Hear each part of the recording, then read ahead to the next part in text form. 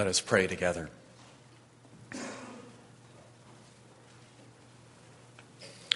Gracious God, we confess that without your Holy Spirit, we are mostly like the disciples in the upper room, locked behind closed doors. But as your Son promised, we know that you are happy and delighted to give your Holy Spirit to those who ask. And so this morning again we are asking for a fresh anointing of your Holy Spirit upon our congregation, so that we might be equipped and empowered to become who we really are, your children and members of your beloved family. And it's in Christ's name that we pray. Amen. This past Monday evening at the community meal, I was downstairs and scanning the crowd, and all of a sudden I saw a Chinese gentleman. And I quickly went over to him and greatly surprised him by welcoming him in Chinese to our church. He wasn't expecting that. And very quickly, lo and behold, I discovered that Mr. Li was from Beijing. And not only was he from Beijing, but he was from the part of the city east of Tiananmen Square where Danette and I worshipped for our years in the capital.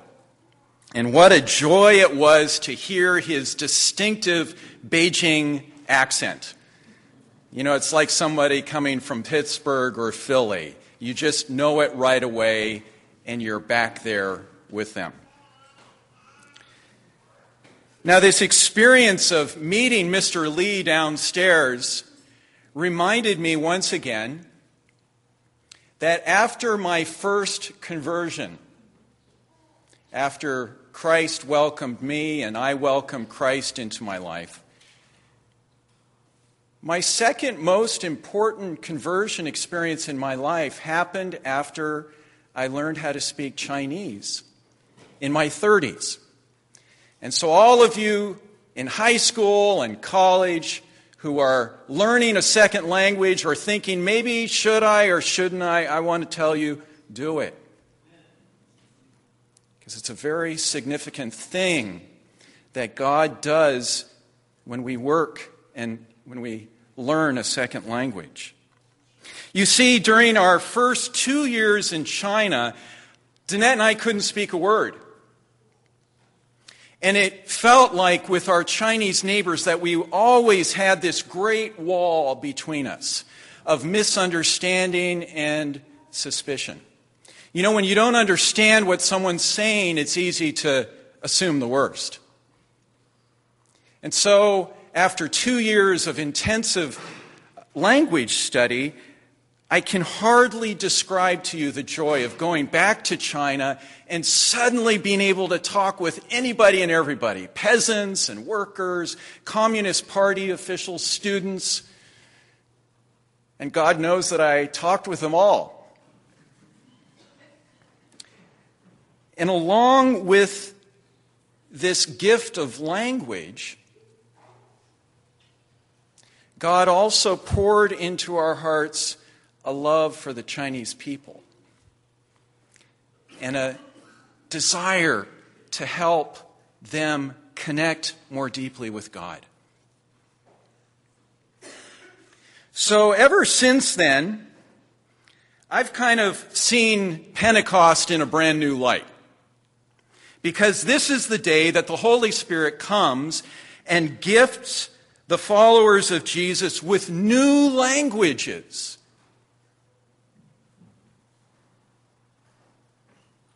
So that the gospel can now be heard, and not just heard, but understood, and not just be understood, but be contextualized in every place to the ends of the earth, in every culture.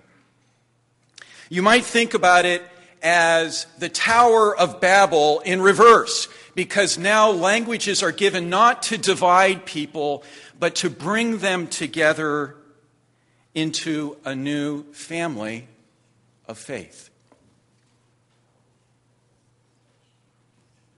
Now, during Jesus' ministry, he gathers around himself a new family,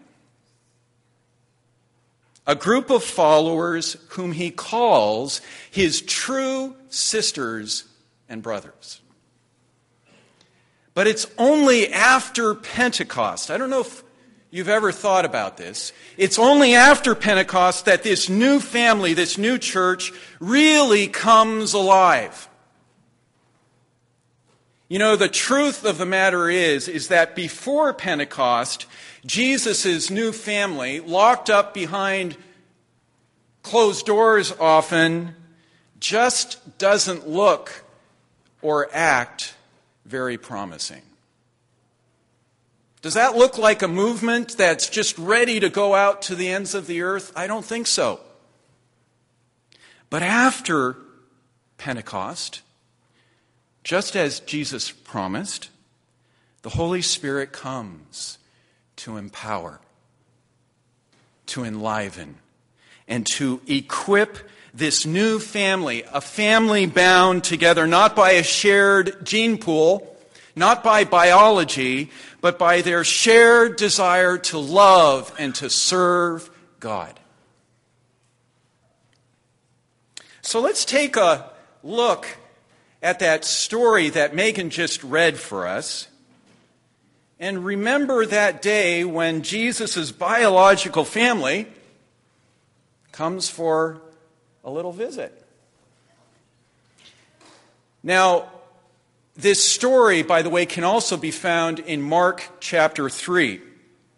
And in that context, we find a few other very intriguing details. In that context, Jesus is preaching in his hometown, Nazareth. Folks there are saying that he's completely out of his mind. I'm not making this up, it's there. And his family has actually come, quote, to restrain him. Picture that. And then Mark 6 tells us that Jesus' family includes 4 brothers who are named and sisters, unnamed, so we assume there's at least 2. So we know that Jesus' family includes 6 other siblings. And in our reading today, some of them feel that the time has come for a family intervention with their oldest brother. And they've come to ask to speak with him. And Jesus' response is downright sharp and, truth be told, quite shocking. He says, "Who are my mother and brothers?" And then pointing to his disciples gathered nearby, he says, "Here are my mother and brothers. And for whoever does the will of God is my brother and my sister and my mother." And our story leaves completely unanswered. I don't know if you noticed this. Leaves completely unanswered whether Jesus even meets that day with his biological family. Now, wait a minute. Is this the same Jesus who at other times seems so very pro-family? The one who condemns husbands for casually divorcing their wives with a slip of paper? Who speaks about the need to nurture and to protect children? And who condemns those who neglect their elderly parents? Yes, this is the same Jesus.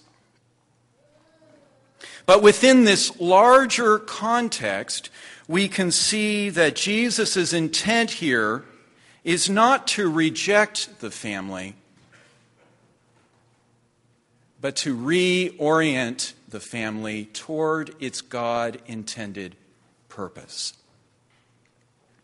The family's purpose is to be the place where we are equipped for doing God's will and trained in kingdom living. A place where we all learn how to love God, love each other, love ourselves, and love all of creation. A place where we learn how to pray, how to share, and especially in families, how to forgive. But Jesus knows from his own personal biological family that sometimes the family can be our biggest roadblock to following God. John 7:5 mentions that, at least at the beginning, Jesus' own brothers do not support his ministry. They block him from being faithful to God. And we all know the way that our biological family can sometimes be the first to tell us to take the safe road instead of taking the risky kingdom road. Amen? Sometimes our family can be the first to tell us to be conformed to the world or to the empire instead of being conformed to Christ. I've heard many stories about young people who have been discouraged by their parents from going overseas to serve God. And when this happens, Jesus says that our allegiance to God's family must trump our allegiance to our biological family. And later, Paul uses the beautiful image of adoption to describe the amazing reality of God's new blended family of Jews and Gentiles together. And since God knows that we're sometimes going to doubt our standing in this new family, God provides all of us with a living adoption certificate, the Holy Spirit. Romans 8:16, the Holy Spirit bears witness with us that we are truly the children of God and belong in God's family. So Jesus in his ministry promises that he will never leave this new family orphaned. And the Holy Spirit is always available to us, dear friends. Always available to inspire, to comfort, to equip, to trouble.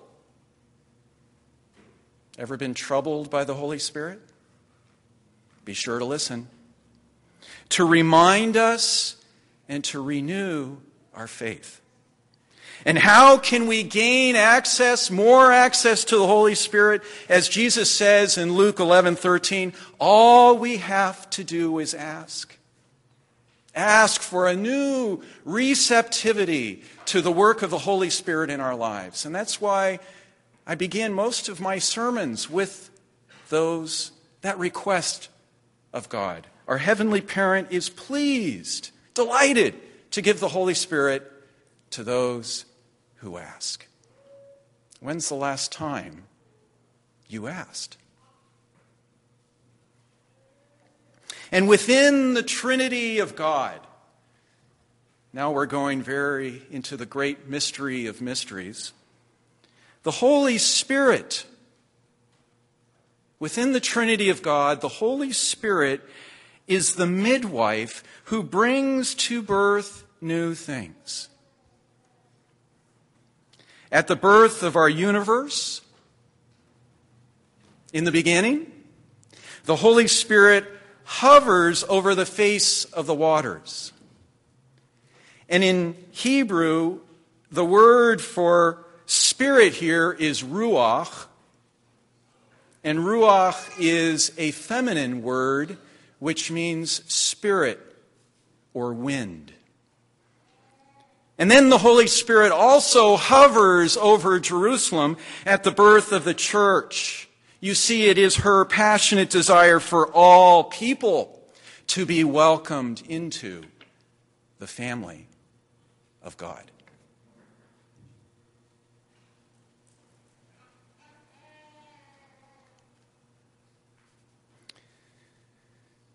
Whoever does the will of God in heavens, Jesus says today, is my brother and my sister and my mother.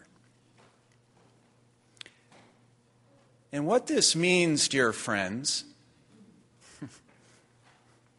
is that here at East Chestnut, when we call each other sister and brother, we're not just trying to sound pious or churchy. What we are doing is naming the awesome reality that since we belong to God's family, we are one another's siblings who share a common table. And maybe this is why Paul used this sibling language 65 different times in his letters. You see, in a world where many of us are born into families of deep brokenness and deep dysfunction, the church says, come and be part of our family, the family of God. In a world filled with relational and spiritual orphans, this is incredibly good news.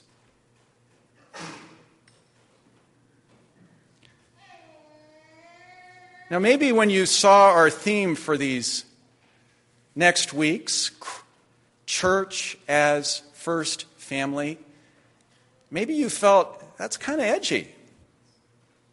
That kind of challenges us in some profound ways, and I feel that edge in my own life as well. I thank God for my birth family.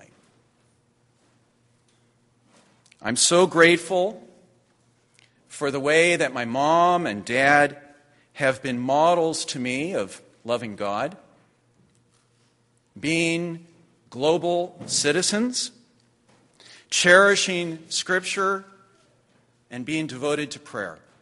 I got that all from my folks. And I'm so grateful that I grew up in a family that encouraged me throughout my life, even right up to coming to East Chestnut, to love and serve God rather than the opposite. But because my folks were divorced when I was in my 20s, the church has been a new family for me, where I have been able to experience marriages that are lasting and loving. I needed that. I didn't get that from my biological family. And believe it or not, my favorite activity in church is to go to people's 50th anniversary celebrations. And to look forward to that day when Danette and I have our 50th as well. So in the same way, dear friends, how has God's family been a place of healing for you? Given you what you needed most? Allowed you to learn and grow and flourish and belong in ways that were never possible in your family of origin? Because in a world filled with spiritual and relational orphans, Jesus brings us the good news that we can become part of a new family inspired by the Holy Spirit. Those who do the will of God in this world can become our closest relatives. So let us now stand, address each other as sister and brother, and share the peace of Christ. Amen.